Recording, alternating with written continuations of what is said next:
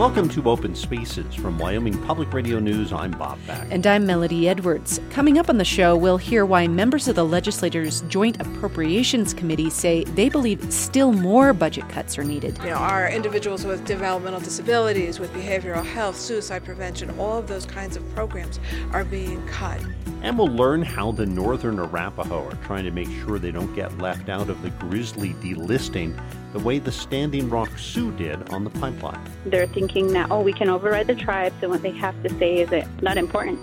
And we'll hear about the strange things that started happening when a UW student was commissioned to paint the sinking of the USS Arizona. Then you'd start smelling like smoke and burning oil and gasoline and ocean. And then it'd just all go away and everything be normal. Those stories and more are all coming up on Open Spaces from Wyoming Public Radio News. Support for Open Spaces podcast comes from the Hobbs School of Environment and Natural Resources at the University of Wyoming, uwyo.edu/HAUB.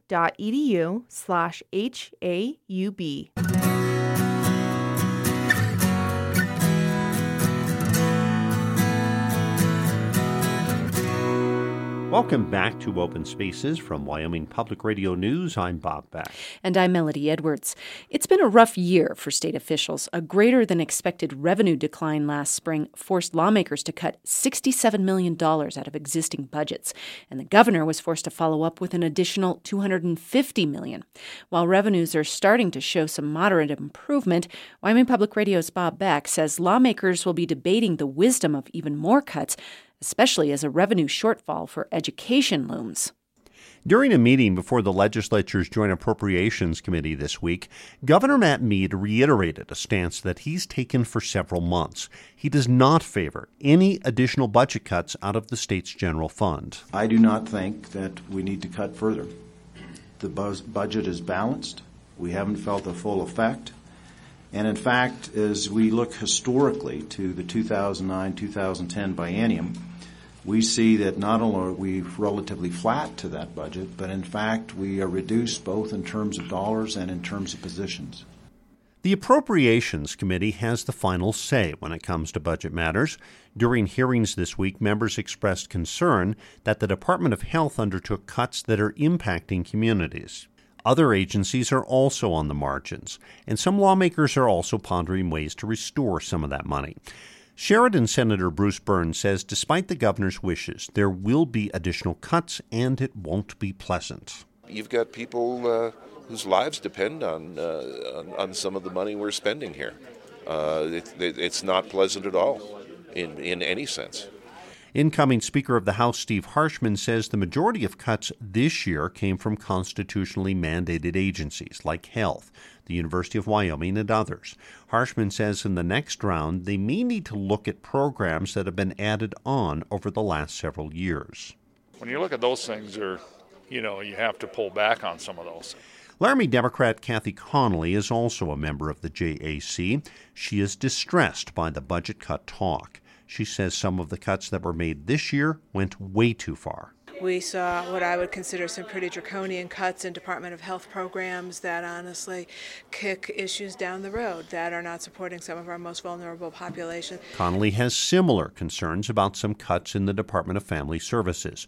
She says cuts have reduced funding for a number of community programs. Our individuals with developmental disabilities, with behavioral health, suicide prevention, all of those kinds of programs are being cut. One of the reasons many lawmakers are discussing more cuts is because of education.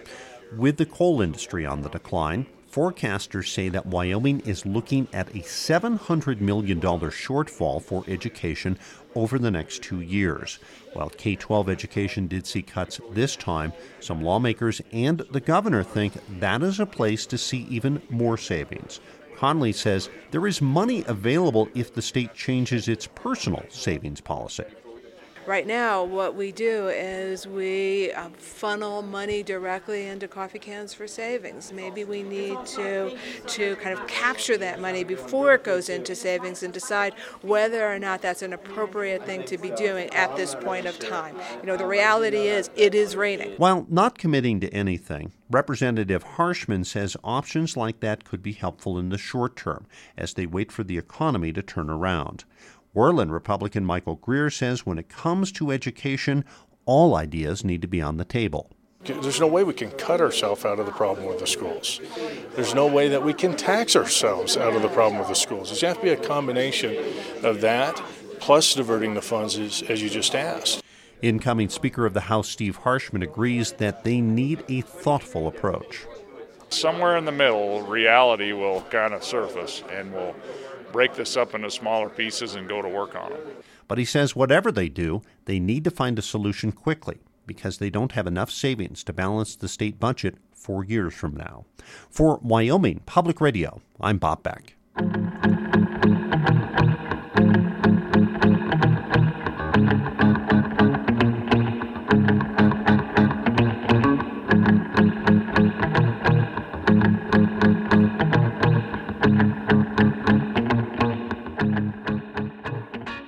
In this week's issue of the online magazine WyoFile, reporter Angus Thurmer interviewed activists from Wyoming's tribes at the Dakota Access Pipeline protest. I talked to him about what it was like to arrive at the camp in extremely harsh winter conditions. I got there at night, and it was very cold, and it was just before a big storm rolled in. And I was greeted at the gate by a camp security who said, "Are you returning or a newcomer?" And I said, "Newcomer." And he said, "Go park. You can camp over there on the east side of the camp." And so I went there with my girlfriend who was helping me, and we spent an hour or so digging out a spot for a tent where we put our supplies, and then getting the pop-up camper ready for habitation. It was about an 80-acre camp that included dozens and dozens of teepees, some yurts with medical equipment, some mess halls, campers, trailers, lean-tos, and just a mass of 5,000 people all there to protect the water and protest the construction of the pipeline. And what was the story that you felt like you were there to try and cover? Well, I wanted to find some people from Wyoming who were joining the tribes in their resistance to the pipeline. And I was able to connect with Micah Lott, who's also goes by the name Big Wind. He was willing to do an interview, and with that, off we went for some 700 miles of driving into this bitterly cold camp, and then began the search for Micah Lott, which took a couple of days, frankly. My cell phone went dead immediately. There was poor service. Micah's phone went dead also. The first day we spent simply surviving, literally holding the camper together. We were afraid it might be destroyed, so somebody always had to be at the camper in case something happened. And this just hanging on took the whole first day and half of the second. We were determined to feed ourselves and take care of ourselves, which we did. And so it wasn't until the end of the second day that I was able to go out, and I walked through the whole camp and finally found an Arapaho elder in the Rosebud camp. He drew a picture of the Arapaho flag, and when I got up the next day, the third day, I was able to find this flag flying above Big Wind's teepee, and I knocked on the door, and there he was. And so then what happened? You guys started to talk about, in fact, his sister, who has also been up there. Is that right? Can you tell me a little bit about what you learned about McKenna Lott? He said my sister has a story to tell also. And we went into a geodesic dome where we could sit down and converse, and I could take notes without having to wear gloves and stuff. And she told about how on Indigenous Peoples Day, She had been tying prayer bundles of tobacco onto some pipes that were going to be buried as part of the Dakota Access Pipeline, and she saw an older woman. By the way, my Kenna lot goes by the name Little Wind, and Big Wind is pretty big, and Little Wind is a little bit small, and she saw this older woman walking away from the pipes toward a line of police, and she told me that she remembered her duty to her elders, and so she joined arms with this woman, and the police parted, and they made their way to a prayer teepee where they began to pray. So Little Wind told me that she was praying there for about 45 minutes when the police moved in, told people they were under arrest, and she had locked arms with people on both sides of her, and the police pulled them apart. A Little Wind was dragged out of the teepee and handcuffed and taken to jail. Actually, they were zip ties, and she was taken to the lockup at Mandan, North Dakota. She was released the next day. She spent the night in a crowded jail cell. Her bond was set at $250. She pleaded not guilty to engaging in a riot and another trespassing charge. And she has a trial date set for January. And so, having talked to the folks that were up there from Wind River, what did they say in terms of, what comes next for this protest? I know that the Standing Rock Sioux councilman has kind of encouraged people to disperse. Did it seem like that was happening?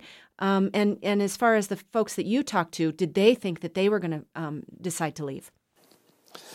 Big Wind and Little Wind told me that they are in the fight against Dakota Access Pipeline to the end. They want to, as they say, kill the black snake, which is the pipeline.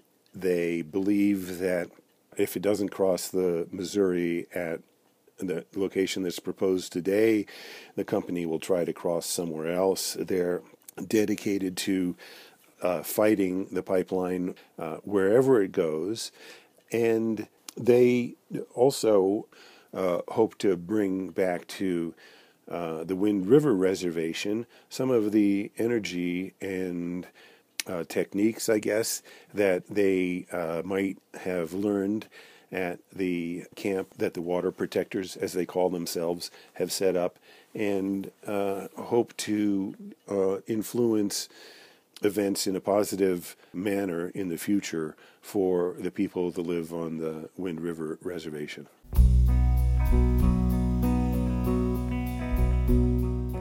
That was WyoFile reporter Angus Thurmer talking about his experience at the Dakota Access Pipeline protests. When we come back, we'll hear about efforts in the Wyoming Legislature to reform parts of the criminal justice system. This is Open Spaces.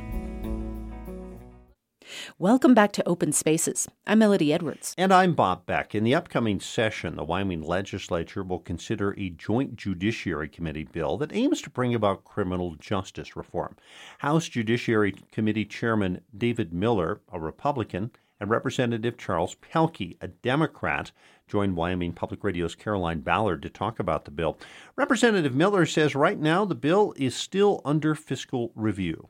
It's not out there on the web yet because, the cost of this particular bill, I think it's going to be around $2.8 million. That's what the Department of Corrections was looking at. But it's in that process right now. So it'll be out on the web here in probably a few days, I would guess. But it's an important bill to try to lower our prison inmate population by several different factors. Not as strict sentencing, letting the prosecutors have a little more leadway, the judges have a little more leadway, and frankly, the parole board, when people are up for parole, giving them possibly more credit for time served, good time served, or if there's a minor infraction, not resetting all that back to zero.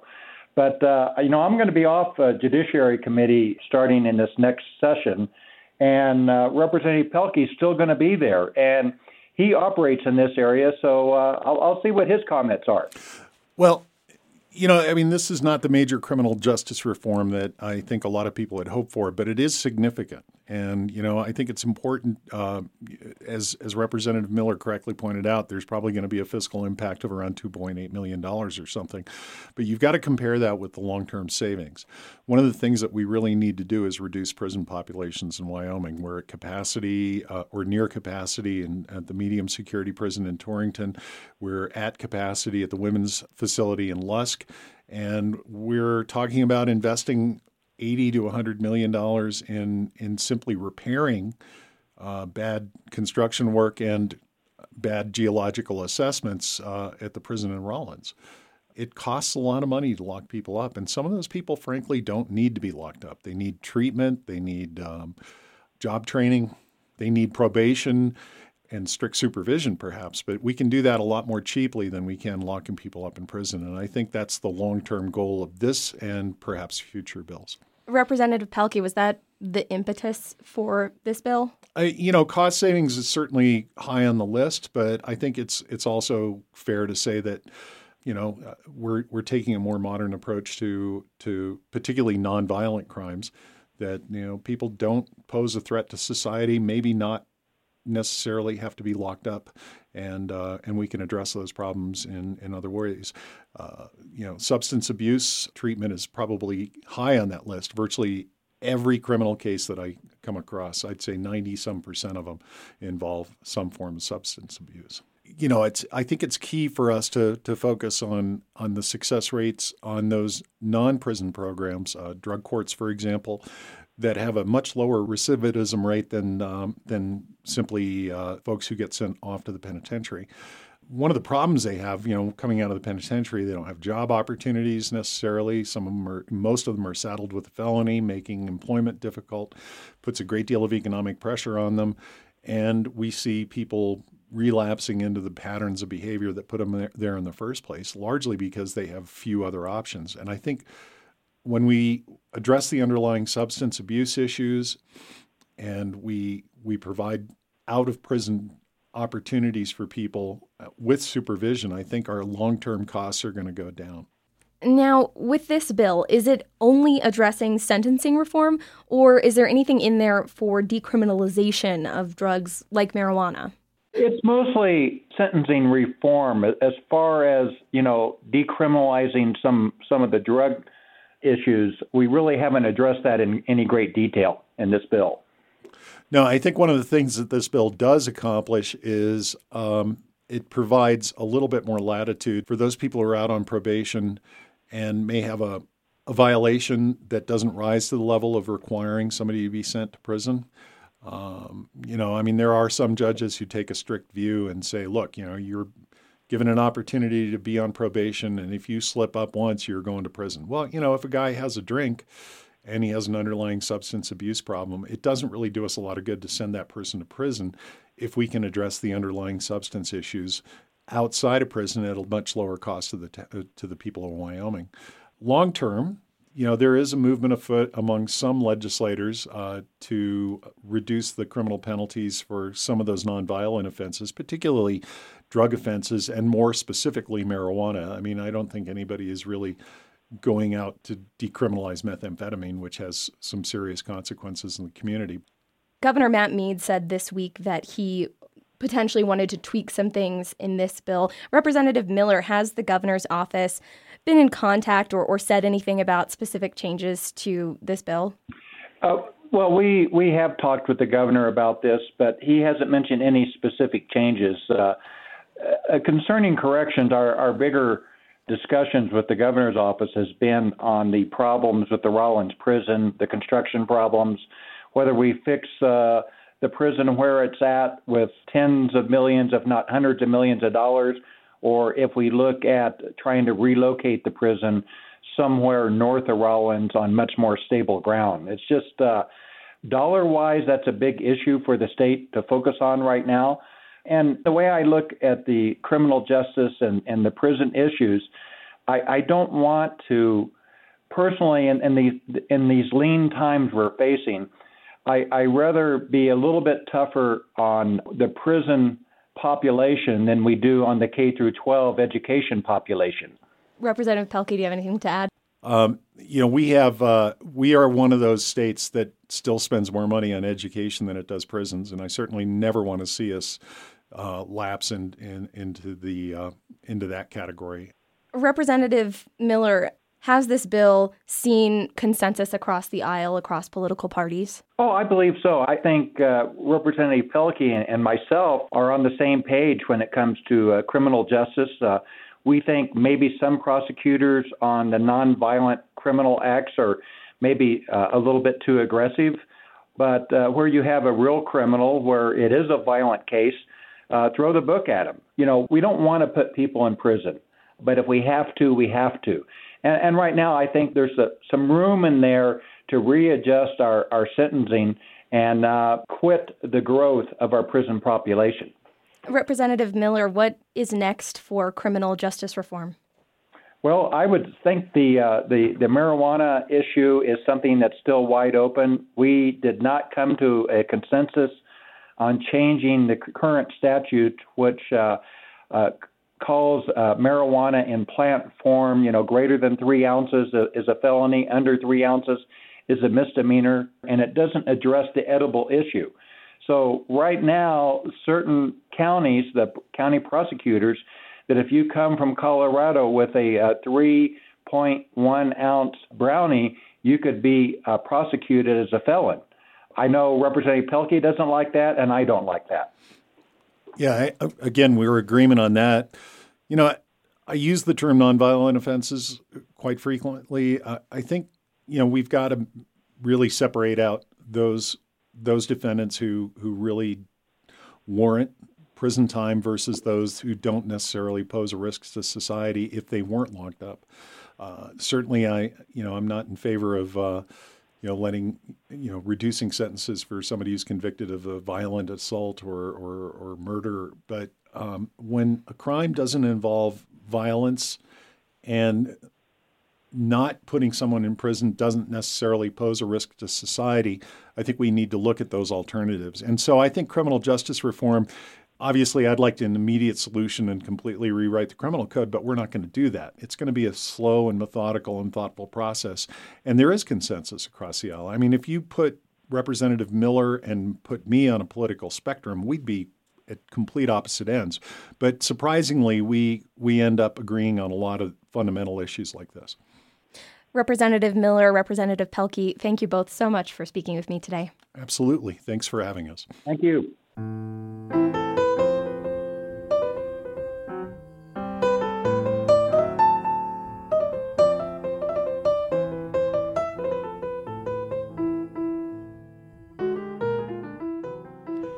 When we return, we'll hear about how the Northern Arapaho are trying to make sure they don't get left out of the grizzly bear delisting. This is Open Spaces.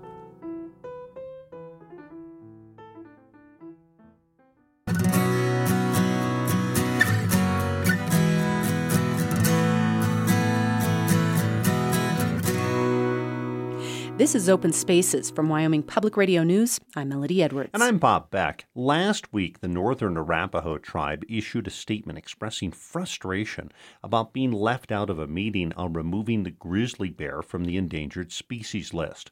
The disagreement has left some people wondering if grizzly delisting could be the Dakota Access Pipeline of Wyoming, in which local tribes assert themselves as sovereign nations. Wyoming Public Radio's Melody Edwards reports.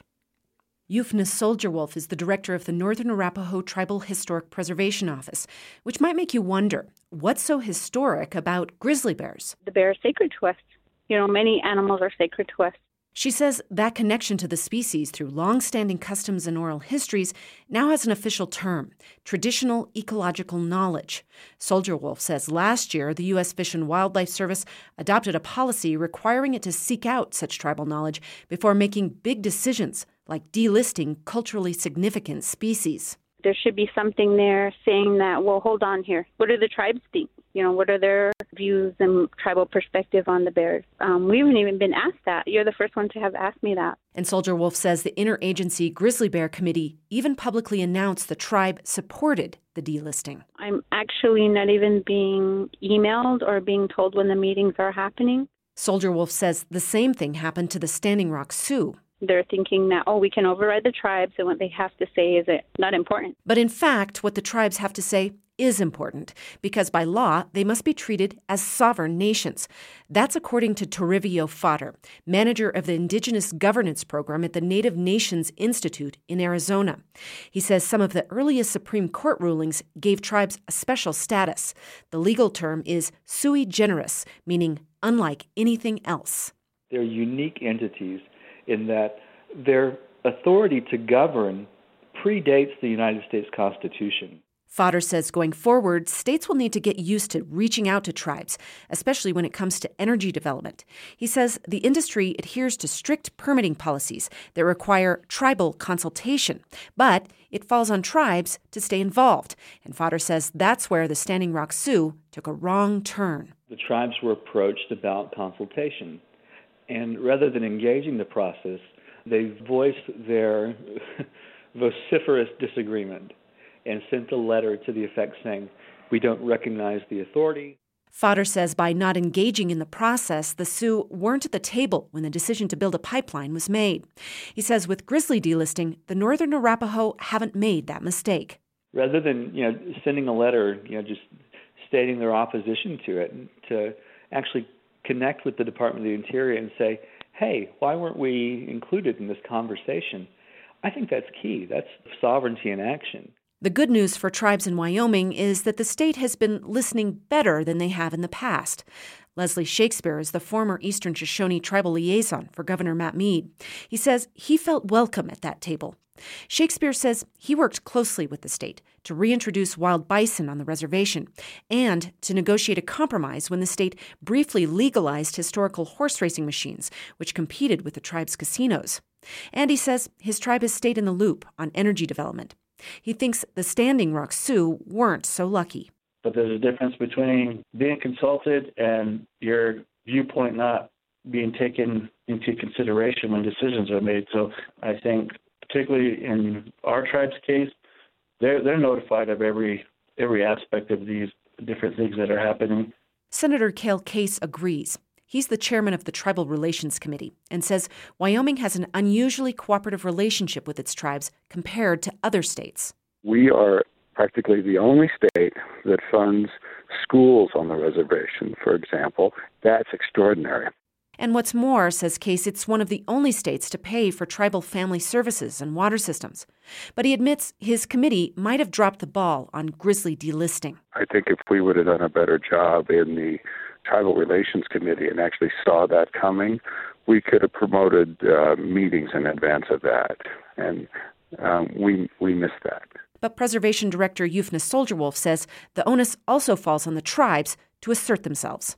There's a lot of laws that are made, but they're the ones that are not following them. And it's up to the tribes to shift that burden and make them and hold them accountable. Soldier Wolf says she's still waiting to hear back about how her tribe can get involved in the grizzly bear decision. For Wyoming Public Radio, I'm Melody Edwards.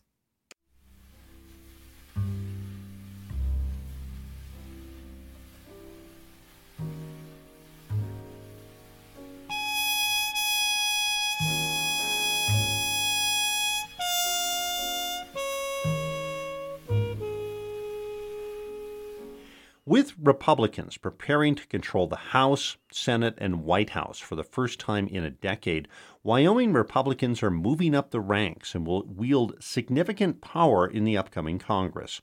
Washington correspondent Matt Laszlo has the story. President-elect Donald Trump is a businessman who promised to shake up the federal bureaucracy. To do that, he'll need allies on Capitol Hill, and he's got one in senior Senator Mike Enzi. As chairman of the Budget Committee, Enzi is putting his training as an accountant into action. One of the first proposals he's hoping to get through is to move Congress from doing an annual budget to doing biennial budgeting, like they do in the state legislature. They're going to have to get a lot closer to being like Wyoming if we're going to save this country. And biennial budgeting is one way to do that. Enzi is also hoping that under unified Republican control, Congress can enact broader reforms when it comes to the nation's budget. One of my most frustrating things is the president's budget and the budget committee's budget and the spending committee's budget are all different formats. And it appears to be intentional so that you can't follow the dollars. And we've got to change that so that people can actually do oversight. Enzi also wants to streamline the congressional committees that oversee the executive branch, because he argues Congress has allowed agencies to duplicate programs unnecessarily. Housing, for instance, we've got 140 housing programs. How can you have 140 housing programs? Worse yet, they're administered by 20 different agencies. So there's nobody really in charge, nobody sets the goals. So we don't know if we're really accomplishing anything with the dollars that we're spending. Enzi believes President-elect Trump will be receptive to his calls for reform, in part because Enzi's former staffers are now working with the incoming administration. When Trump was running, he called me and asked if I had a good budget person. And I was the budget chairman. Of course I did. So I released my best budget person. He got a hold of me later to find out if I had a good tax person. I released a tax person to him. And he listened to them, and I heard some of my words coming back through his speech, the good words. Wyoming's junior Senator John Barrasso is moving up the ranks on a committee that's vital to the state, the Environment and Public Works Committee.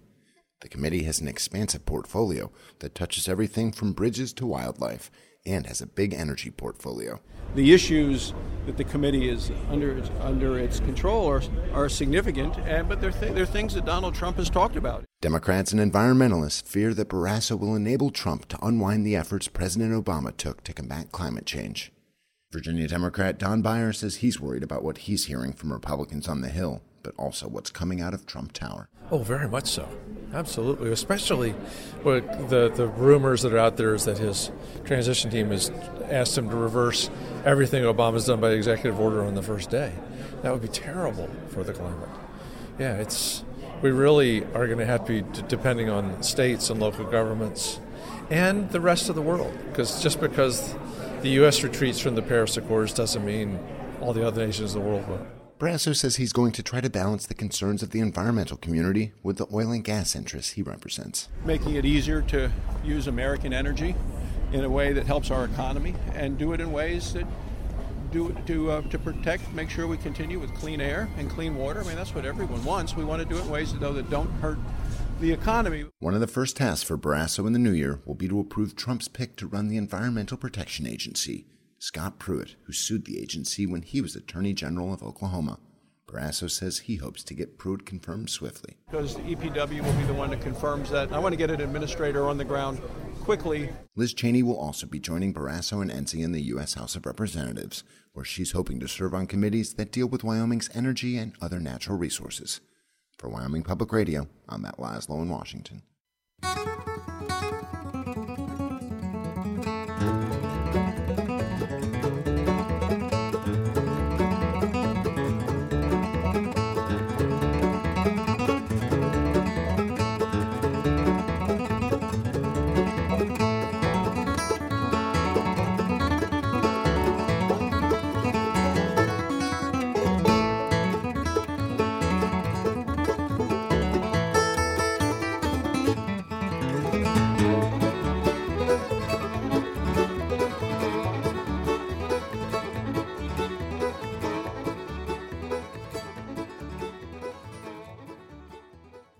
The Wyoming Cowboys football team is preparing for its first bowl appearance in 5 years when it faces an old foe in Brigham Young. The two teams have not played each other since 2010, when BYU decided to leave the Mountain West Conference. Over the years, BYU has dominated the rivalry, and if the Cowboys win, it'll be the first victory over the Cougars since 2003. Wyoming Public Radio's Bob Beck reports that according to the players and coaches, BYU has another outstanding team.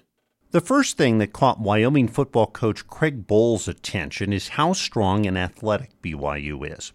The Cougars will likely be playing backup quarterback Tanner Mangum after starter Taysom Hill was injured at the end of the season. But Bohl notes that Mangum is a former starter who throws very well. UW linebacker Lucas Waka is also impressed. You know, he can throw the ball. They throw the ball very well, and they got a big running back that can run over people and runs hard, and you know, big offensive line, physical guys, and you know, they they're definitely older and mature than people that we have on our team. But I also think that we got guys that are going to go out there and compete. While BYU has always been famous for its offense, it's the defense that's gotten the Cowboys' attention. Bull says they are impressive. Big, strong, imposing front, and they make you earn it. And so when you have a physical, disciplined team, that's always a challenge, and that's going to be a challenge for us as far as moving the football. Wyoming All-American center Chase Roulier agrees. They're strong and fast and athletic up front, both at the linebacker and defensive line positions, those are tough defenses to go against. Roulier says the key for Wyoming is to get its running game going, but he is confident they can find a way to move the ball. For most of the Cowboys, this is an exciting time to finally get to play in a bowl game. Roulier says the team has come a long way in a short time. It's been tough as a senior, fifth-year senior, having the last 4 seasons that we've had. But, to be able to come out this season and have the year that we've had, it's been very exciting, and I think we're all very proud of it. Running back Brian Hill can't wait to get on the field. Super excited, man. It's been a real goal coming into this offseason. One of our goals was to get to the bowl game, and we did that pretty early in the year. And now that it's finally here, the excitement is just bubbling over. I can't wait to get to San Diego and experience it. Now, in the past, Wyoming players would be expressing their excitement over facing BYU, but none of these players have a good understanding of what this rivalry has meant. Lucas Waka says some people, though, have tried to educate him. Teachers, older teachers, they've been talking to me about BYU versus Wyoming rivalry and how huge it is to this state and how many games they've had in the past that's been by just points. How much they don't like BYU is definitely they're making the point. Roulier says while this crop of players may not understand the rivalry, he quickly adds that this team is filled with big-time players who thrive on big-time games. He predicts that the team will do the state proud. Kickoff is Wednesday night at 7, and the game will be televised by ESPN. For Wyoming Public Radio, I'm Bob Beck.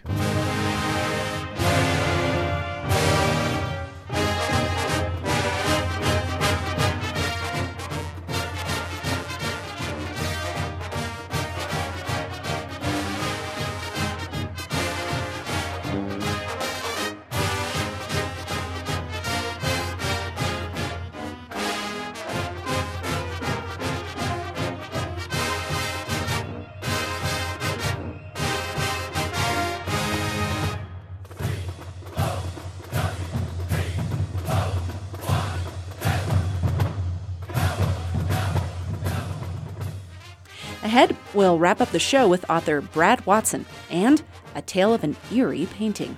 This is Open Spaces.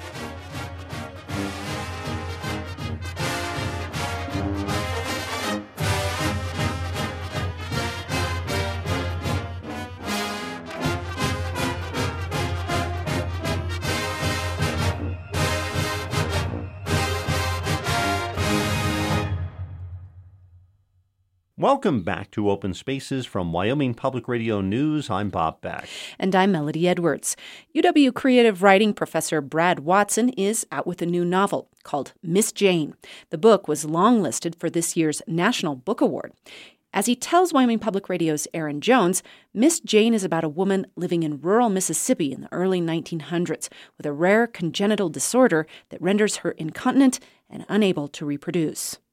Miss Jane is a character who was inspired by your great aunt. Mm-hmm. I wondered if you could talk a little bit about that. What about your great aunt was intriguing to you? That she had a secret. She visited my grandmother's house on Sunday when we were all gathered there, and she was really old. I was really young, so she looked really old.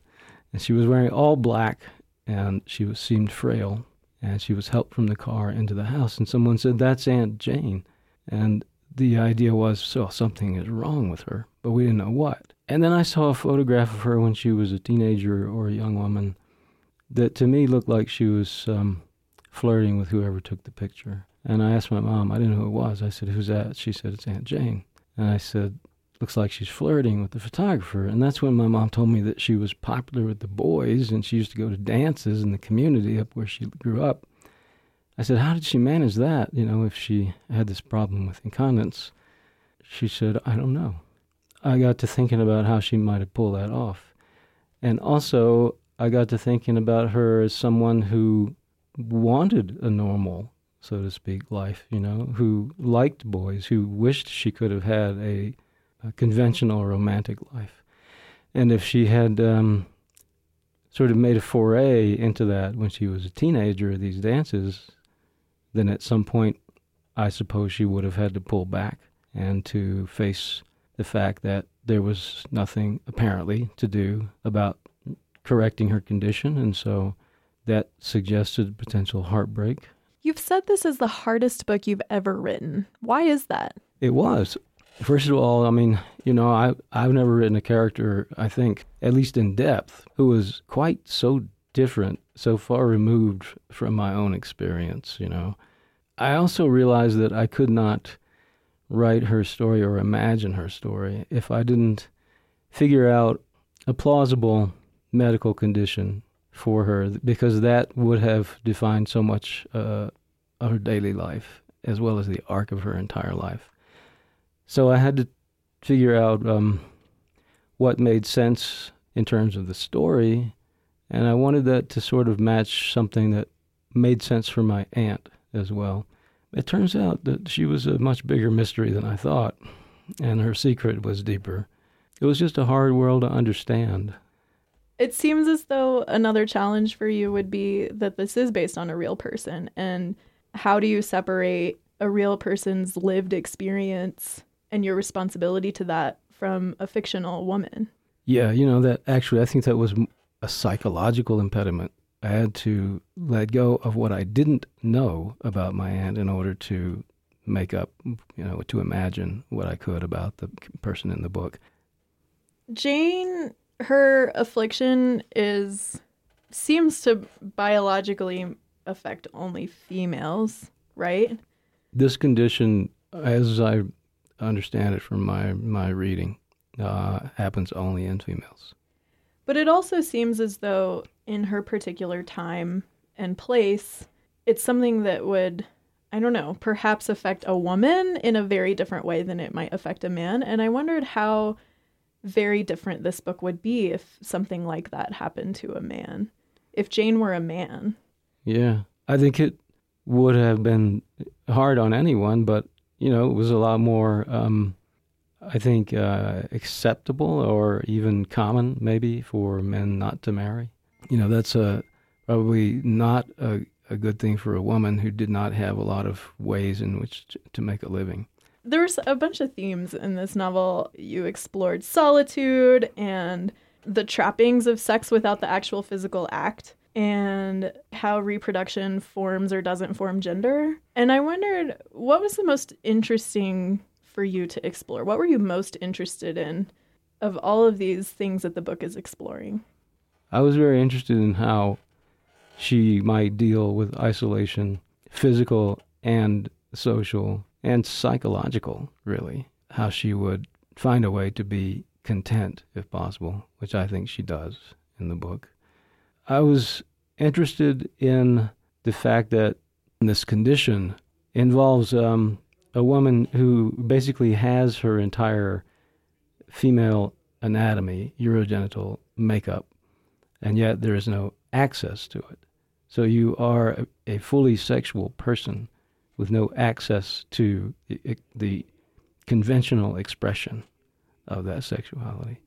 It feels to me like this novel falls into a very Southern literary tradition. Do you feel that way? And what kind of literary traditions influenced you in writing it? The rural novel, but I don't see that as being entirely Southern. More than being influenced, I think, by some sort of Southern tradition, some self-consciously working in a Southern tradition. I was working more in the tradition of novels about people whose lives are set apart in ways beyond their control from the rest of society, and have to find ways to carve out their own way of living a dignified life.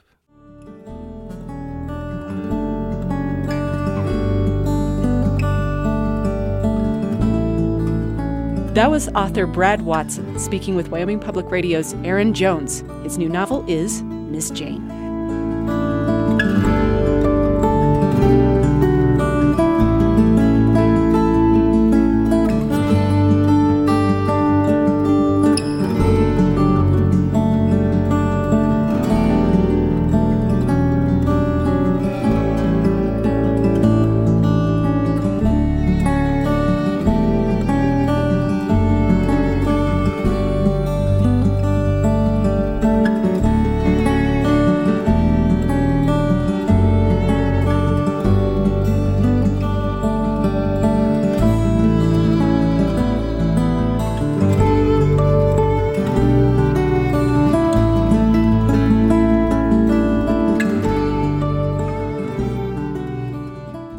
Last year, the Arizona Final Salute Foundation asked University of Wyoming student Cassidy Newkirk to paint the sinking of the USS Arizona during the attack on Pearl Harbor.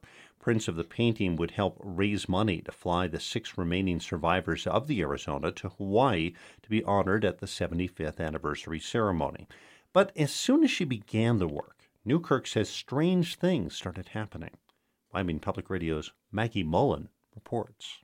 When Cassidy Newkirk was commissioned to paint the sinking of the USS Arizona, she was given certain parameters. The parameters I was given was to commemorate the ones fallen, the ones entombed, the ones survived, the ship, and the future from the perspective of a sailor on the ship after it had been hit and was sinking. But historical photographs from the perspective of sailors on board don't exist, so she created 3,000 of her own reference photos. The parameters I was given was to commemorate the ones fallen, the ones entombed, the ones survived, the ship, and the future from the perspective of a sailor on the ship after it had been hit and was sinking. First, Newkirk had her dad and boyfriend build a model of the Arizona so she could cut it right down the middle and see the superstructure. She also got her hands on every book she could find about the ship and sought out survivor stories.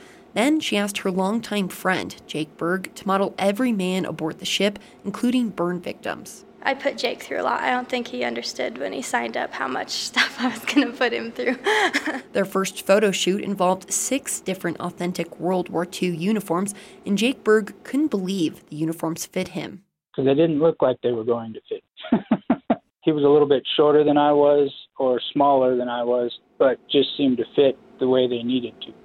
I went and put music on, and I turned around, and Jake had them on, and I was like, how did you get those on? And he was like, they kind of just get on me. I don't want to talk about it. Let's just do pictures, because weird stuff happened to us all the time. Weird stuff, like eerie photos. Newkirk says Berg has very distinct features, but in the photos, those features would sometimes vanish. In every picture you take of yourself, it should be yourself, right? Yeah. No. In every picture, it was Jake, but they didn't look like Jake. And he'd go to like a 17-year-old boy, and then he'd look like maybe 35 and like high up, and he'd look more muscular, and he'd look more skinny, and he'd look like different people and different complexions and different everything. The burn victim photos required special effects makeup, something Newkirk had never done before. She knew what raw meat looked like from her time as a ranch kid, but that was her only knowledge. Never seen a burn unit. I've never seen a burn victim. So Newkirk found a simple recipe on the internet, and on the day of the shoot, it took 9 hours to get Berg into the special effects makeup. So I did full body, like legs, arms, chest, back, face, head, everything. I was able to do it almost exactly like it would have been. So obviously I wasn't doing it. There's somebody helping me. The 9 hours of makeup were followed by a 5-hour-long photo shoot. And that's when Newkirk says things got really weird. The energy in the room would be so intense that our studio lights would quit working.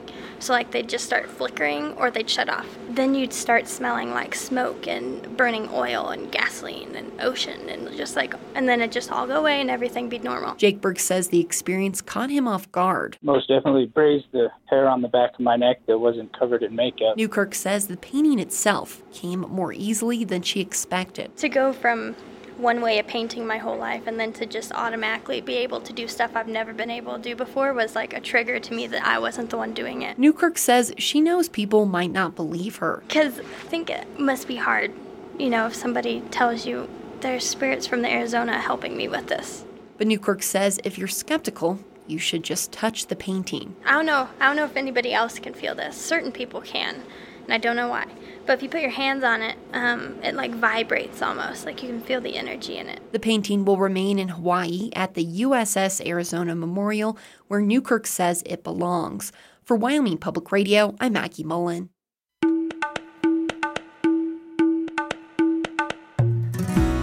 Thank you for listening to this edition of Open Spaces. If you'd like to hear the entire program or individual segments, go to our website at wyomingpublicmedia.org. While you're there, you can sign up for our podcast. You can listen to it on iTunes as well. If you get the podcast, we'd appreciate it if you'd rate it and write a comment. Anna Rader is our web editor.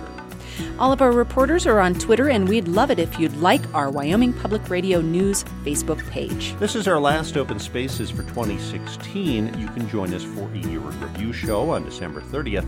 Hey, have a happy new year, and we'll see you in 2017. Open Spaces is a production of Wyoming Public Radio News.